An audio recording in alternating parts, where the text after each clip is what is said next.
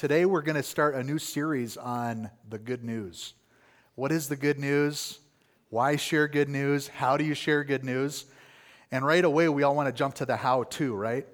That's what all the books are, all the self-help things, how to. But today we're going to actually start with why. Why is it good news? Why should we share good news? And what's the why not of sharing good news? To give you a preview of something coming to our church in April, mid-April, we have a church assessment team that will be coming and being a part of our weekend services. There'll be a couple of special meetings announced that weekend of April 17th through the 20th, right after Easter. It'll be a congregational assessment and learning experience. And this is a part of us just discerning what is our God-given shape, what does the future look like for the Way Church, what is God doing among us and calling us to. And so it'll be an exciting time. But as I'm thinking about that and preparing and doing some phone interviews this week in preparation for that weekend, I started thinking about things that church people measure. So, every year in the spring we do a family chat. There's some pie charts that go up on the screen. There's some reports on the past year and some looking ahead to the year to come. And there's a lot of good things that happen there. But really the two things that churches count typically are attendance and giving. I've got some concerns about that. Now definitely numbers matter, right? If our king says go and make disciples, there should be some numerical growth happening in the body of Christ, right? So at the end of 2020, there should be more people in God's kingdom than there were at the end of 2019 if we as the church, capital C, that we're a little part of here at the Way Church, are a part of obeying the king's commands, there should be some numerical growth. The money, take it or leave it, right? I mean, that's a tool that can be used in God's kingdom. There's parts of the world where it's illegal to have an organized establishment, and it's a very bare bones operation where you meet in homes secretly and God's word goes forth. Now there's still, finances that are required to continue God's work. But I don't think when we stand before God, when He returns in His glory, He's going to have pie charts up on church attendance or the amount of money that came in the offering plate. I suspect that what God will count instead will be baptisms. Jesus said in Mark, his last words in Mark 16, He said, I've got to find it in my notes here, "Go into all the world and preach the good news to everyone." At the end of Matthew 18, He adds to that, "Go and make disciples of all nations, baptizing them in the name of the Father and of the Son, and of the Holy Spirit." And I think really it's the baptisms that matter in God's eyes. Now, baptism is not your ticket to heaven. Baptism is not what saves you. But baptism is that outward sign of what Jesus has done in your heart. It's that initiation act. It's that I'm committed to you. It's similar to a wedding day, right? So the wedding day didn't seal the deal for Heidi and I. There was a lot of marriage that has happened since that day, and yet it was a significant marker in our relationship. It was the day that we entered into that covenant before a lot of witnesses who saw and heard and observed the pledges that we were making, and now the excitement begins, right? That day after day following through on that commitment. Baptism is like that. I have a concern as I look at our church, and it's just the urgency of we need more baptisms. Who are the fresh, brand new followers of Jesus in our midst? Who are the people that you shared the good news with in 2019 that now we're having to find out where are we going to do a baptism? There's not a pool at Pine Ridge Elementary, right? And so this month is in the month of March as we're looking at good news. Let me just put that urgency out to you. And let's put it this way. Instead of beating yourself up about the past, make it a goal. Who is God putting on your heart to share the good news with this month? Okay, does anybody get a little heart palpitation when I say that? Is there a little pressure there? Is it a little scary to think about, all right, maybe when Jesus said, preach the good news, maybe he was talking to me specifically. Can I do that?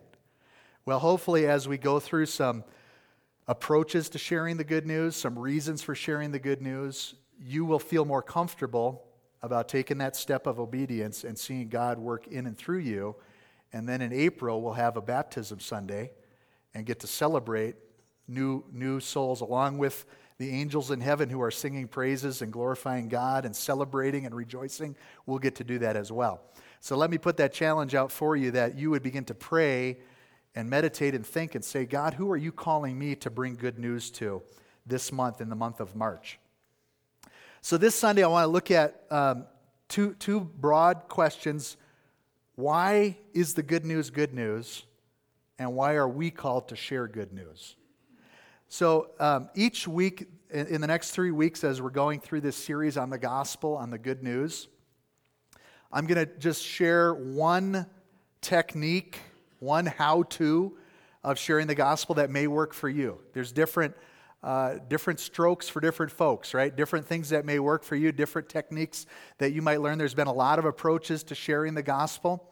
The one today that I'm going to present to you is one that all you need is a paper copy of a Bible.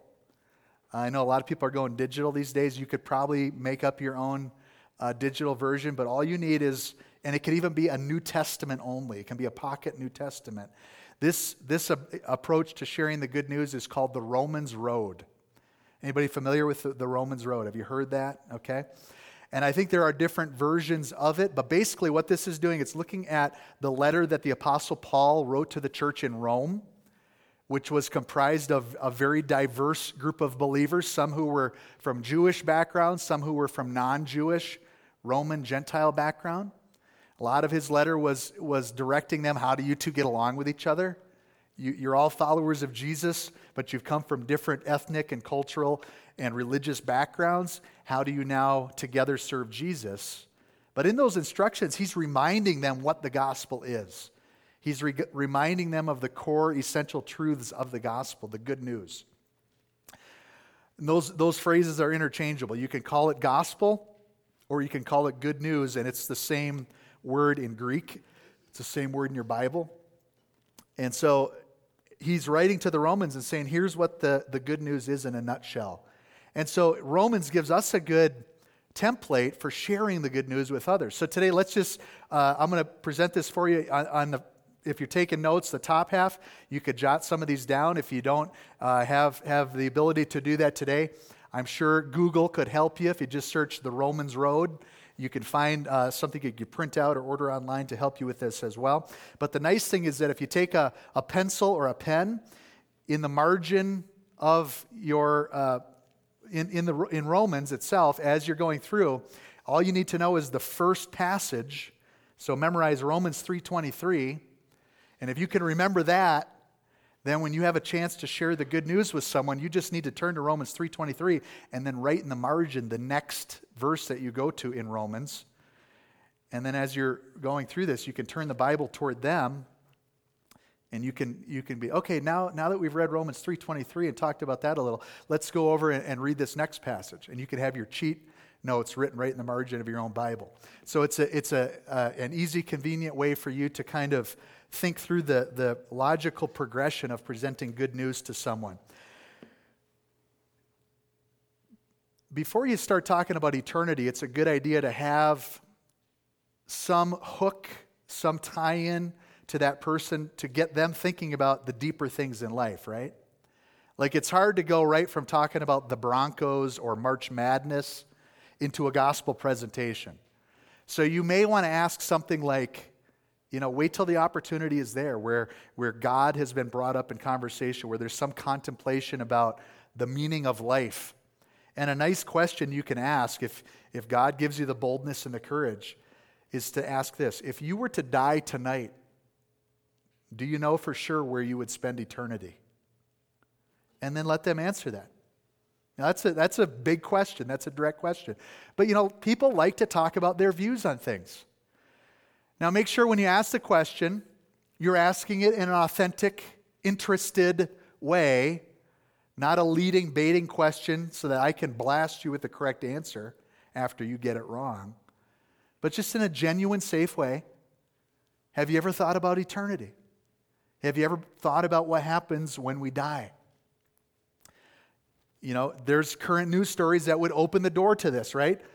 What do you think about the coronavirus? Where do you think you would go if you had too many coronas and caught this virus? I may need to check the science on that. But open up that conversation to get people thinking about what happens in the life to come. Now, you may get a variety of answers. I don't really think there is an afterlife. I think this life is all you have. Okay. What brought you to that? Ask some follow-up questions. Get to the heart of why they believe what they believe. But at the end of that, it's going to open up the opportunity for you to now segue into saying, well, you know, my pastor's been on our case at church about telling people about what the Bible says about the afterlife. Would you be interested in hearing what God's Word has to say about this? You can blame me. I'll take that.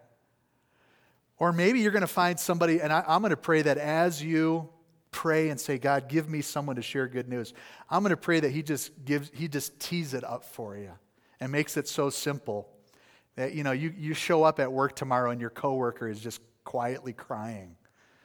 And as you walk by trying to ignore them, they're like, can I just talk to you for a second? And you're like, sure, I was heading to the coffee pot. What did you need?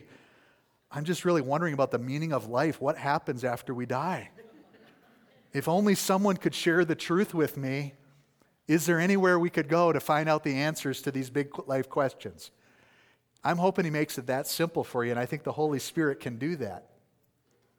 So whatever condition you find that person in, whether they're open, somewhat open, argumentative, interested, I think this Romans road would help you if they're willing to walk through some verses to just see, what does God say about this? What does His Word say? And so when we look to what God says, a lot of people in that answer, where do you think you'll go for eternity? If they do believe in heaven, they'll say, well, I think I'll go to heaven. Why do you think that? What do you think the number one answer is to that? Why would God let you into heaven? I'm a good person, right? And that's, you know, I mean, that's a good, self-confident, optimistic person, right? I'm basically a good person. Maybe they're comparing themselves to somebody else. I'm not as bad as that dude, so God's got to let me into heaven because, you know, by the law of averages or if He's grading on a curve, I should make it in. I should get a passing grade. There's a lot of people worse than me, so He should let me in. Well, that's where Romans 3:23 helps them to open their eyes to the actual problem that exists. So Romans 3:23 is this: for all have sinned and fall short of the glory of God. There's a couple other verses that you could add on if you want to expand on that, also from Romans 3:10. It says, as it is written, none is righteous, no, not one. And then also in chapter 5, verse 12, therefore, just as sin came into the world through one man and death through sin, so death spread to all men because all sinned. So that gives you an opportunity to talk about the problem. Sin is the problem. Judgment, well, that comes up next. There's a consequence next. Sin is the problem. So now you can just begin to have a conversation about sin. What do you think sin is? What is sin? You know, give me some examples of sin. Tell me a story about sin. Give me a definition of sin. And let them share their thoughts and ideas. They'll probably nail it. Typically, we tend to minimize our own sin and think that other people's sins are a lot worse than our own, right? But so you can explore that topic a little bit in your conversation. You know, what do you call it when you cheat on your spouse? Adultery. What do you call someone who commits adultery? An adulterer. What do you call it when you bend the truth? Lying. What do you call someone who lies? A liar. Okay? What do you call somebody who fudges their taxes? A thief. Or stealing. What do you call someone who steals? A thief. And get them to think about the fact that, yeah, when you think about it, It's true. So these verses ring true for people.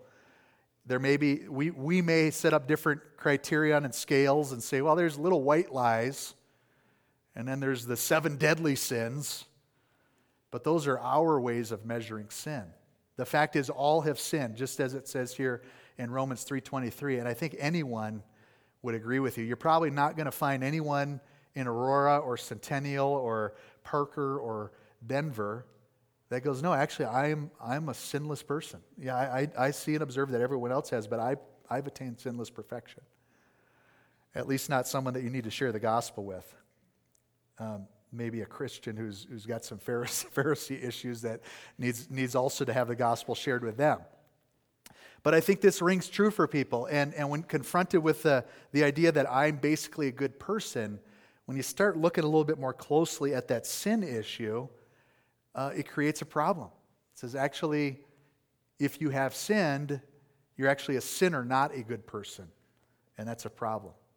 You know, not a super fun way to start out, but to be honest, there is a bad news aspect to the good news. If all you say is, oh, God loves you, God wants you to have joy, God wants you to be prosperous, God wants to bless you, well, there's no tension or problem to resolve for that person. They're going, awesome, cool, sign me up.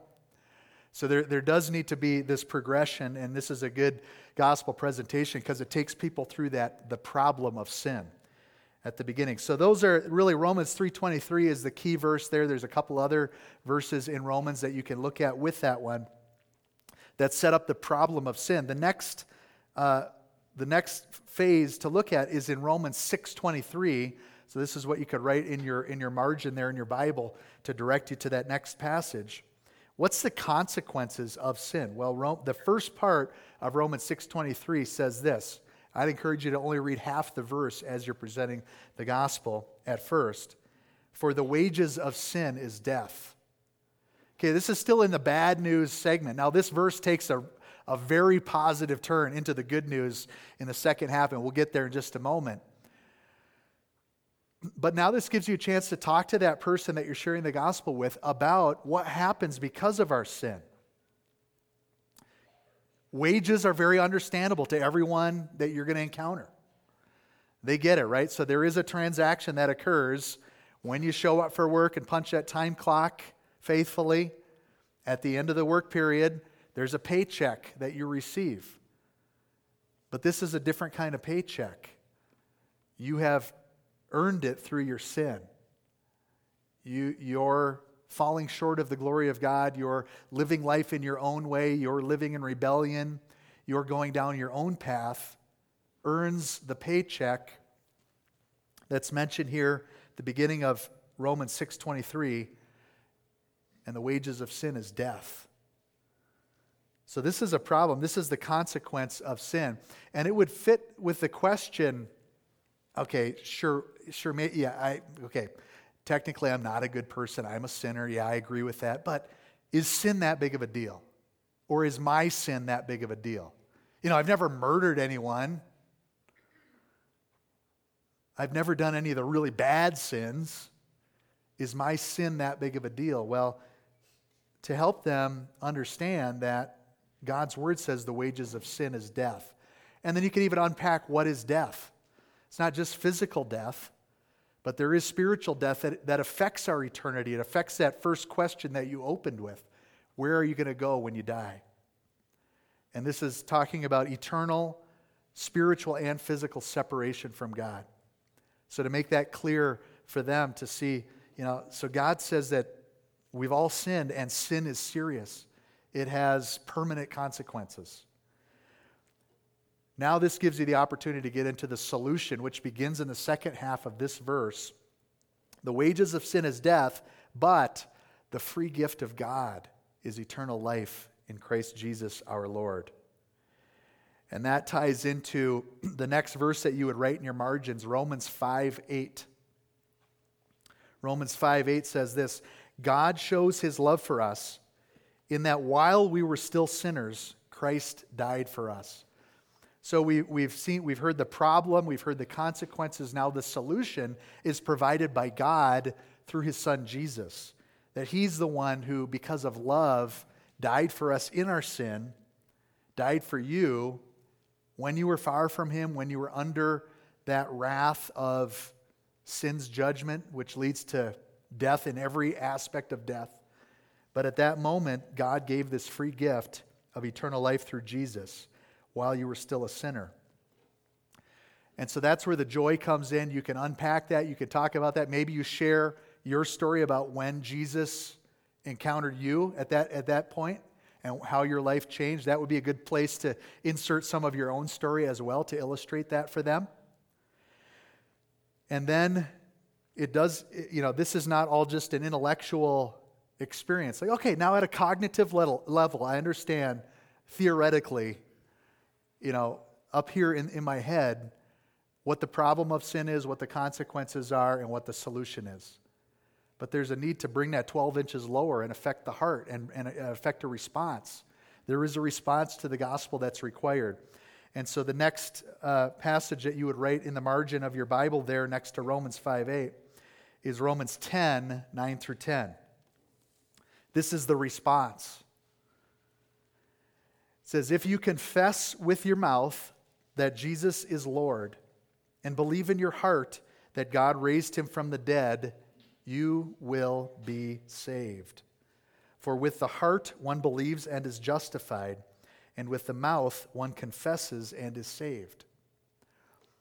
You can unpack that with them. You can talk about what does it mean to have Jesus be both Savior and Lord, right? So the Savior part is the solution to the consequences of sin that you've already covered by walking through this Romans road. There's a problem because of sin. We've all sinned. Sin leads to death, separation from God. God gives the free gift through Jesus. Now it's up to you. Do you accept that gift? Do you allow Jesus to cleanse you from your sin? So there's a believing and a confessing. He's the Savior because of his dealing with the consequences of sin. He's the Lord when you give your life to him and surrender to him and say, I'm no longer in the driver's seat, you are. Confession and belief, right? So it's more than just saying some words, it's meaning those words. Again, similar to your wedding day. If you just muttered out the words, sickness and in health, for rich or for poor, you could potentially, in those wedding vows, just be saying words without meaning it. But if you believe it, if this is an all-in proposition that affects your thinking, your feeling, your emotions, your priorities, your values, and then you stumble over the words that come out, it doesn't matter. Right? There's some funny wedding videos where the bride or the groom mess up on the vows, right? And things don't quite come out the way that they were written. And yet at the end of that ceremony, the minister still says, I now present for the first, I pronounce, that's the word. I thank you, wife. I pronounce you husband and wife. She could, we got a connection there. I pronounce you husband and wife, right? And even if the minister messes up and stumbles with the pronouncement, announcement, whatever it is, the believing is there, and it results in a new couple that's united together. So the confession with your mouth is a very simple confession here in Romans 9. It's simply the confession, Jesus is Lord. There's a lot said in that simple phrase. One of the things that's implied in the statement, Jesus is Lord, is to refute any other beliefs about who Jesus is. It's to refute the idea that Jesus is just a good teacher. Jesus was a fictional character. Jesus is a nice idea. When you say Jesus is Lord, you've just eliminated all those possibilities. Jesus is something that would be beneficial to society if you would tack him onto whatever else you have going on. That falls short of that statement, Jesus is Lord. By saying Jesus is Lord, what do you do when your Lord walks into the room and you're in the presence of your Lord?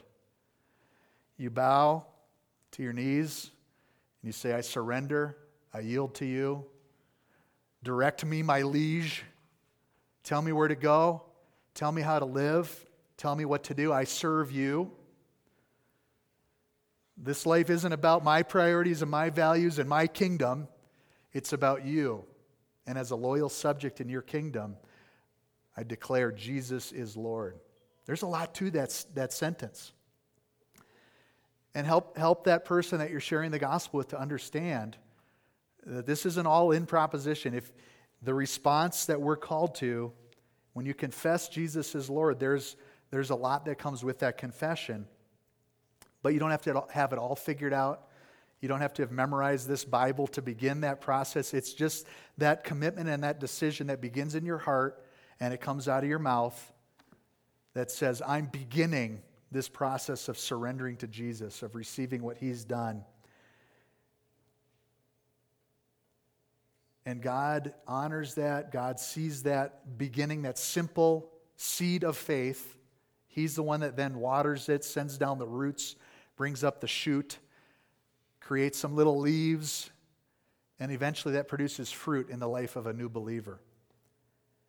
And there's a lot of times we overly complicate the gospel. If you and I were to write this passage here in Romans, we would say, if you confess with your mouth the core essential doctrines of the Christian faith, including the Apostles' Creed, we might add something like that. But that's not what God says through his word. He just says simply, confess that Jesus is Lord. Let's start with the core, essential, minimal kernel of gospel truth that a person needs in order to have saving faith. What's the response that's required? Get to that place where your heart believes it and your mouth confesses you are the Lord. And that's where God is now transferring that gift of salvation because of Jesus to you, the individual. So that's the response. And then a couple last segments of the Romans road here. Earlier, or just a couple verses later there in chapter 10 of Romans, is this verse. It says, for everyone who calls on the name of the Lord will be saved. One of the things that a lot of people struggle with is assurance of salvation, right? And that's why it's good when you first start out and ask about eternity and say, do you know for sure where you would go if you were to die tonight? Because a lot of people are like, well, I don't know for sure, but I would hope that I would go to heaven. And so they're living in this perpetual uncertainty. I actually don't know for sure. And maybe the scales would tip depending on what kind of a Monday I had. Right? And there's people living in an unsettled state.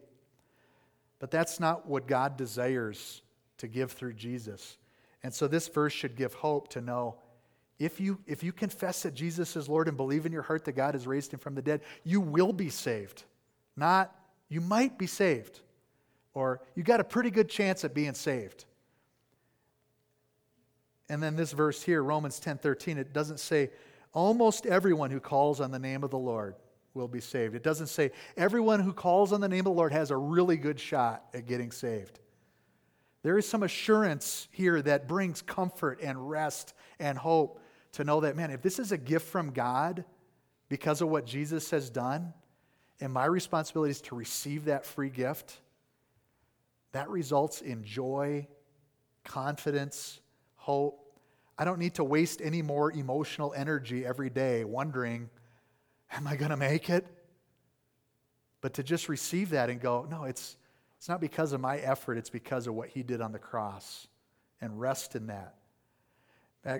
There's an old hymn that captures this verse. Blessed assurance, Jesus is mine. And that's what you feel like singing when you get a hold of this. Like, I know where I stand with him. I know where I belong. I know where I'm going. And you want that person, as you're presenting the gospel, to get to that point where they taste and see the joy that comes from really knowing how this story ends. And then the last verse would be just a couple verses later in Romans 10, verse 17, which would help them to kind of think through, what are the next steps? What do you do? Now that you've heard the gospel, you've responded, you've tasted the joy that God has for you in this new life. Romans 10:17, it says, so faith comes from hearing, and hearing through the word of Christ. And that kind of gets them to the idea that there's some growth now. This is the beginning.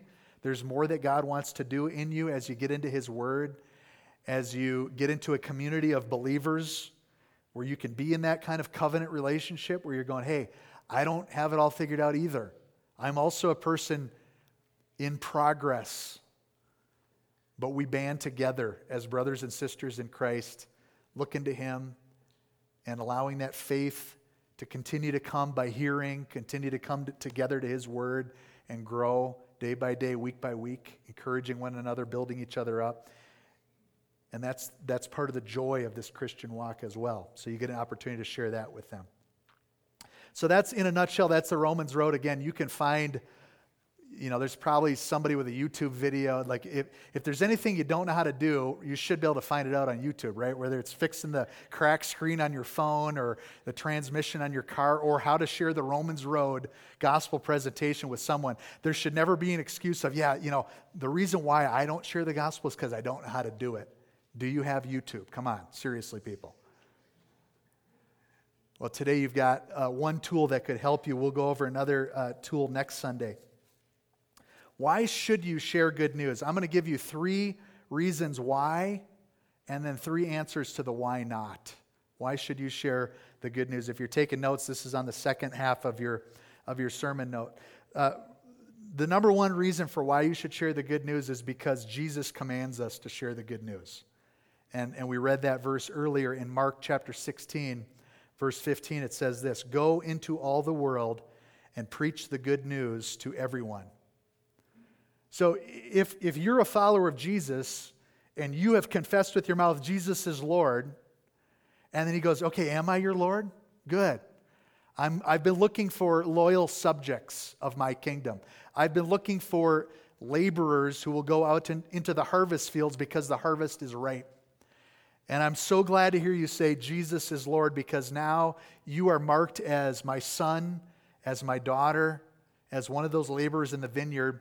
And I've got some marching orders for you here, my last words on earth, recorded in Mark's gospel. I would like you to do this. I'd like you, daughter of the king, son of the king, to go into all the world and proclaim the gospel or the good news to the whole creation. That's my one command I leave with you here as I'm on my way to the Father's right hand. I'll be coming back shortly to see how you're doing with that. So if he leaves that command, that should be enough for us to say, okay, the why is answered. My king commands it. And as much as I may have other priorities, other desires, other things that I think would be, time better spent, my king said to do this. And so I'm going to reorient my priorities, my thinking, my values, and make this my primary mission in this life. He didn't say, go and make as much money as you can. Go and build a career. Go and acquire tangible earthly goods. He said, go and make disciples. And so this should be our driving focus, is to obey our King and to follow after him. The second reason for why you should share the good news is because the need is great. I'm going to share some, I hope you can see these. This is a slide of some information that I received at a Converge Rocky Mountain pastors meeting in November about our mission field right here in Denver. And it looks like it may be too small for you guys to see. You might be able to see it. Okay. Here's some facts about the Converge Rocky Mountain region that our church is a part of. So this would be Colorado, Wyoming, and Utah. This is our mission field. Why should we share the good news? Utah has the highest teen suicide rate in the country. And Wyoming and Colorado have some of the highest overall suicide rates. So in this tri-state area, there's a lot of desperate, broken, hurting people that when it comes to those big questions of life, they are not coming up with sufficient answers. They're living in hopelessness and despair to the point of saying, my life is not worth living. I mean, we are on the cutting edge of opportunities to be with and interact with people who need the good news. They're not hearing good news elsewhere. A second factor here in our area, and this is nationwide, worldwide, we've never lived at a time in history where people are more connected and yet more lonely than they've ever been. There's this superficial level of connections that people have, and yet they're not having that face-to-face interaction with other humans. There's greater loneliness today than ever before. A third factor is in our region here in particular, we've got huge issues of gender confusion, same-sex marriages, LGBTQ issues, very, very common and prevalent here, which cause a lot of confusion on what is life all about? Where am I going? Who am I? Here in the Rockies, we have a 93% unchurched rate, and in Utah, that figure is 98%. What that means is, today we could do a head count in this room. So this would be one church in Aurora where the truth of God's word is proclaimed on Sundays, where we worship the God of the Bible, where we look to Jesus. So you guys are among the church. You're among this 7% here in this tri-state area. But then if we added up all of us that are here on a weekend or during a midweek service hearing the gospel, and we compared that to the population numbers of our city, that's where you would get the statistic. So it doesn't mean, that number would look differently if it was what percentage of people attend a church service at least once a year. It'd be a higher number.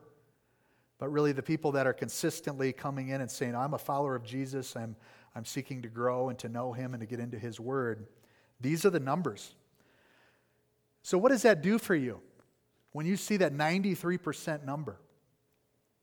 Hopefully it gives you some urgency, like, wow, we got to turn this around. This is worse than it was a decade or two ago.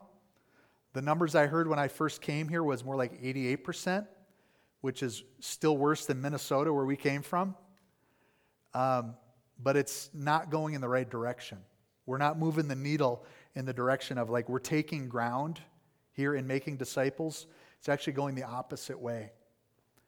So there's an urgency, but also it should give you some excitement, like, man, this should be easy. That means out of every 100 people I bump into this week, 93% of them need to hear the gospel. You're not going to be wasting your time. Like, you're halfway through the Romans road and they're like, okay, just stop. I'm a Christian. Can you move on? And go, you've got a 93% chance, once you overcome the hurdle that's preventing you from sharing the good news, a 93% chance of finding fertile soil where the truth of God's word needs to be planted. And you've also got a 93% chance that you're the only one who will share the gospel with that person this week, this month, this year. Because there's only 7% of us among the whole demographic who are qualified, equipped, and prepared to share good news. And you're one of them. So it should give you some urgency but excitement as well. Number 5, over 2 million unchurched people in the Denver metro area alone. And it's a wide open harvest field right here where we live. And as you'll know by looking right around the building here at all the Tyvek and plywood and piles of dirt and machinery, Colorado is growing by 100,000 people a year. So there's no shortage of people who need to hear the gospel, and it doesn't look like it's going to end. You are in a prime location to be salt and light. God has you right where you are for a reason. You have a great opportunity to be a part of the mission field right here in the Denver area. And finally, currently we are starting only 1/3 of the churches necessary to keep up with our population growth. So again, this statistic, unless there are new churches planted at a much faster rate than we're currently doing, these statistics are going to get worse. So that gives you a little bit of an idea of a why, not only because our Lord commands it, but because the need is great. There are desperate, hurting, broken people who need good news. And there's a harvest field right here where we live. And we're the ones that are called to reach these people, these neighbors, these coworkers, these classmates, these family members, these acquaintances with the good news. They need the gospel. The third and final why should you share the gospel point that I'll give you, this is not an exhaustive list. I encourage you to use this as a springboard for your own thinking and conversation. Why should we share the gospel? But I'll just leave this for you. Why should we share the gospel? Because of love, because of joy, because of hope. If you had the cure for cancer, would you keep it to yourself? If you have received this gift of eternal life, wouldn't you want to share that with someone else?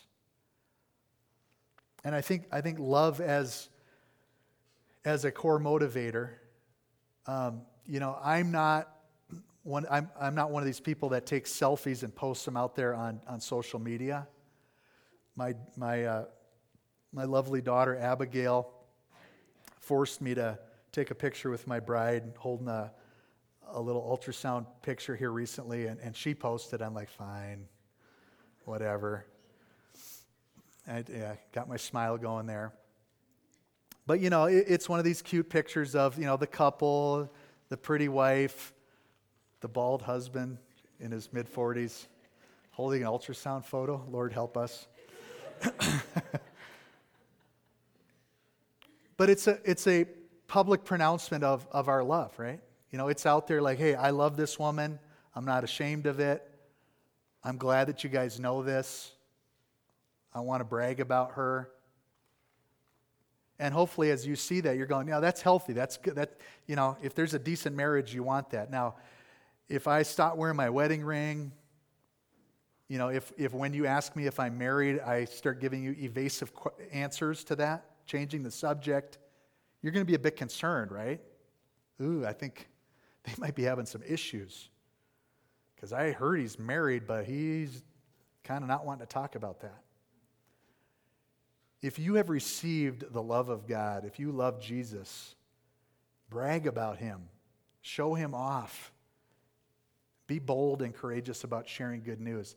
Let other people see that love relationship with him that you have. And maybe if you're experiencing some fear or apprehension about that, maybe it's time to get back to your first love, to spend some one-on-one time with him, to rekindle that flame, to remember who you were before he met you and who you are now because of his life-changing touch in your life, and get that joy of your salvation back so that you can then begin to share that with others. I think on this point, that love, that joy, that hope that you've experienced, this is an appropriate part of your gospel presentation. Think about your own testimony. Maybe you write that out. Where did you come from? What was your life like before Jesus? How did you first meet him? How has your life been different since that point? And a lot of times that can be a concrete way for that person that you're bringing good news to start to think through their own circumstances in life as they hear your story. Well, why not share the good news? I'll give you 3 potential excuses that you may have, and then I'll debunk them quickly here as we close. So maybe the first reason why you're saying why you would not share the good news is because you just say, I'm afraid. And that's legitimate. Maybe you fear rejection. What would happen if I take this step and actually open my Bible with this person that I've known for a while, and they now reject me? Well, if so, let me just encourage you with knowing that may happen, but they're actually not rejecting you, they're rejecting Jesus. Here's what Jesus says in Luke 10. He's sending out 72 followers, sending them out 2 by 2 into all the towns like laborers in the fields for the harvest. And he says this in verse 16. The one who hears you hears me, and the one who rejects you rejects me. The one who rejects me rejects him who sent me.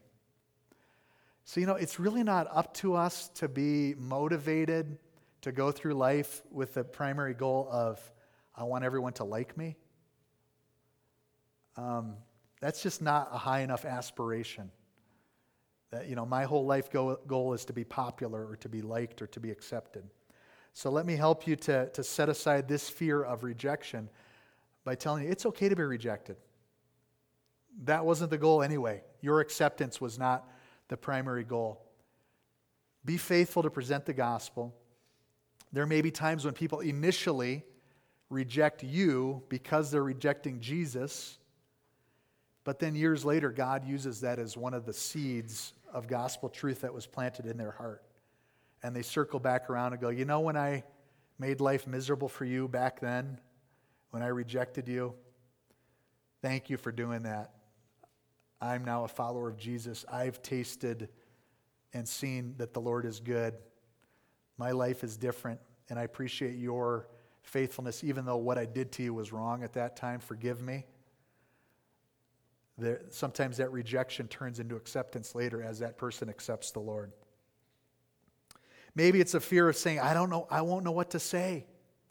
Well, now you do. You've got the Romans Road, and you'll get some more tools this month. So anything that you don't know how to do, you can learn, you can work on, you can practice. Maybe you would say, I'm afraid because what if they ask me a question that I don't know the answer to? Well, then just be humble about it. They may ask you a really tough question. They may actually ask you a question intended to stump you, to take the focus off of their heart and their need for a Savior, and instead they'll bring you into some theoretical religious realm of something that's really fuzzy and gray and hard to answer. Just push that aside and say, that's a really good question. We can dig into trying to find an answer for that, but I don't have an answer for you today, so maybe we could explore that next time we meet and talk about this some more. And then you can go and get some help from your brothers and sisters in Christ. Man, you won't believe this question I got. What would you say? What does God's Word say about this? So it's okay to say, I don't know. Well, maybe a second possibility of why not share the good news is because you would just say, well, it's just not my thing. It's not my spiritual gift. If that's been your excuse or that's what's been keeping you from sharing the good news, let me just challenge you to pray and ask God to put His heart within you. Here's what here's how He responded when He encountered lost people. This is in Matthew chapter 9. Jesus went throughout all the cities and the villages, teaching in their synagogues and proclaiming the gospel of the kingdom and healing every disease and every affliction. And when He saw the crowds, if He were to come to Denver, He'd see 2 million people that don't know Him.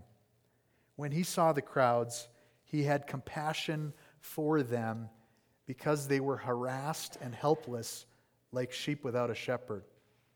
And then He said to His disciples, the harvest is plentiful, but the laborers are few. Therefore, pray earnestly to the Lord of the harvest to send out laborers into His harvest. So if you're observing Jesus in His interactions with a multitude of lost people, and what you're seeing about Him, He's got compassion. He's moved with compassion. There's some action. It's not just bad feelings, but it's bad feelings that lead to some actions on His part. And He's moved with compassion. And then He gives instructions to His followers. He says, pray that God will send some laborers to do something about the predicament that these people, these lost and wandering people, are in. Pray. And you know what's going to happen as you pray? And you say, that's just not my thing. sharing good news with people. I'm not comfortable with that. Well, as you obey that command to pray, God's going to begin to shape your heart. And all of a sudden, your heart's going to be beating with Jesus' heart. And you're going to begin to weep when you encounter people who are lost and helpless, and they're wandering around like sheep without a shepherd. That's a dangerous place to be. When you don't have a shepherd caring for you and there's coyotes and wolves around, you need a shepherd to keep you safe. And when you see people that are in that unsafe place, walking toward destruction and pain, your heart will begin to be shaped by Jesus' heart, and He'll give you that compassion. And finally, maybe your why not for sharing the gospel is because you just say, I'm not good at it. Well, that could come from inexperience. And so I would say simply practice makes perfect. Try it out, and then get some feedback. So maybe tomorrow you go to work and you got the Romans Road and you're like, all right, it's lunch break. This person's been sobbing all morning, asking about the meaning of life. This may be my opportunity. You lay it out and they get all done. They're like, well, that was weird. And then you go home and you debrief. You're like, okay, how did that go? How could I improve that? How could I listen more? How could I present this in a way that would be more effective next time? How can I follow up? So practice it. The other thing I want to encourage you with is that this is not all about your presentation. Like if you get the slick, polished, Billy Graham evangelism strategy, if you just say the words exactly this way with this little tremble in your voice, a little Just As I Am organ music playing in the background, every time they're going to come to the altar in repentance, right? It's not a formula. And just to let you off the hook and take the pressure off a little bit, it's actually the Holy Spirit working in people's hearts and lives. It's God drawing people to Himself. You just get to step into the middle of what He's already doing.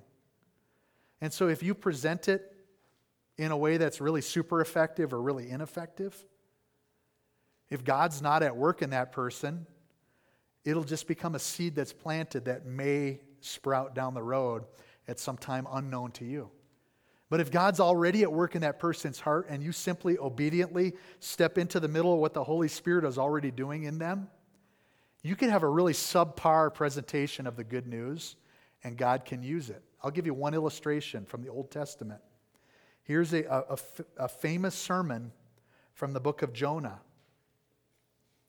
Jonah's sermon. I'm going to preach this whole sermon this morning. I know we've been here a long time, but let me just preach the entire sermon that Jonah proclaimed to the city of Nineveh. Are you ready?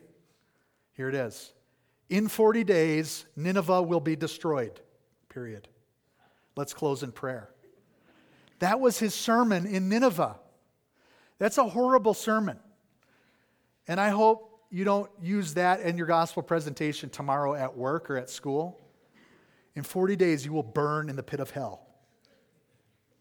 Thank you. Nice to see you. Happy Monday. I mean, that was essentially, in a nutshell, the sermon of Jonah. How did God use that? Well, look at this verse. And the people of Nineveh believed God. They called for a fast and put on sackcloth, from the greatest of them to the least of them. That horrible sermon started a revival in Nineveh. If God can do that, what can He do with someone who's equipped with the Romans Road to walk someone through an understanding of the problem of sin, the consequences, the solution, the response, the assurance, the next steps of putting faith in Jesus? I'll leave you with this last verse. 1 Corinthians, this is the Apostle Paul writing to the church in Corinth. And you are a part of this story in someone's life as you bring good news. So he's referring to one of his co-workers in ministry named Apollos. What is Apollos? What is Paul? We're just nobodies. We're just dudes. We're servants through whom you believed, as the Lord assigned to each. I planted, Apollos watered, but God gave the growth. So neither he who plants nor he who waters is anything, but only God who gives the growth. He who plants and he who waters are one, and each will receive his wages according to his labor. For we are God's fellow workers. You are God's field, God's building. You've got a planting or a watering role in someone's life this month. God's got a name that he's beginning to put in your heart and in your mind. He's saying, here's an opportunity for you to share good news. But you're not going to bring growth. That's up to him to do. He's the one that's working in the hearts and lives of the people around us, the 2 million people right in our immediate vicinity who need the gospel. But it's up to us to be co-workers with him, to join him in his harvest, and say, okay, God, I know you produce the growth, but I'm willing to be a planter. I'm willing to put some water on a seed that someone else has planted, and then just sit back and trust that you do the miracle of producing growth in someone's life. Why don't we stand together, and I'm going to invite you as I close in prayer that you would pray for that person that God is putting on your heart, that person that this month you're committing to sharing the good news with.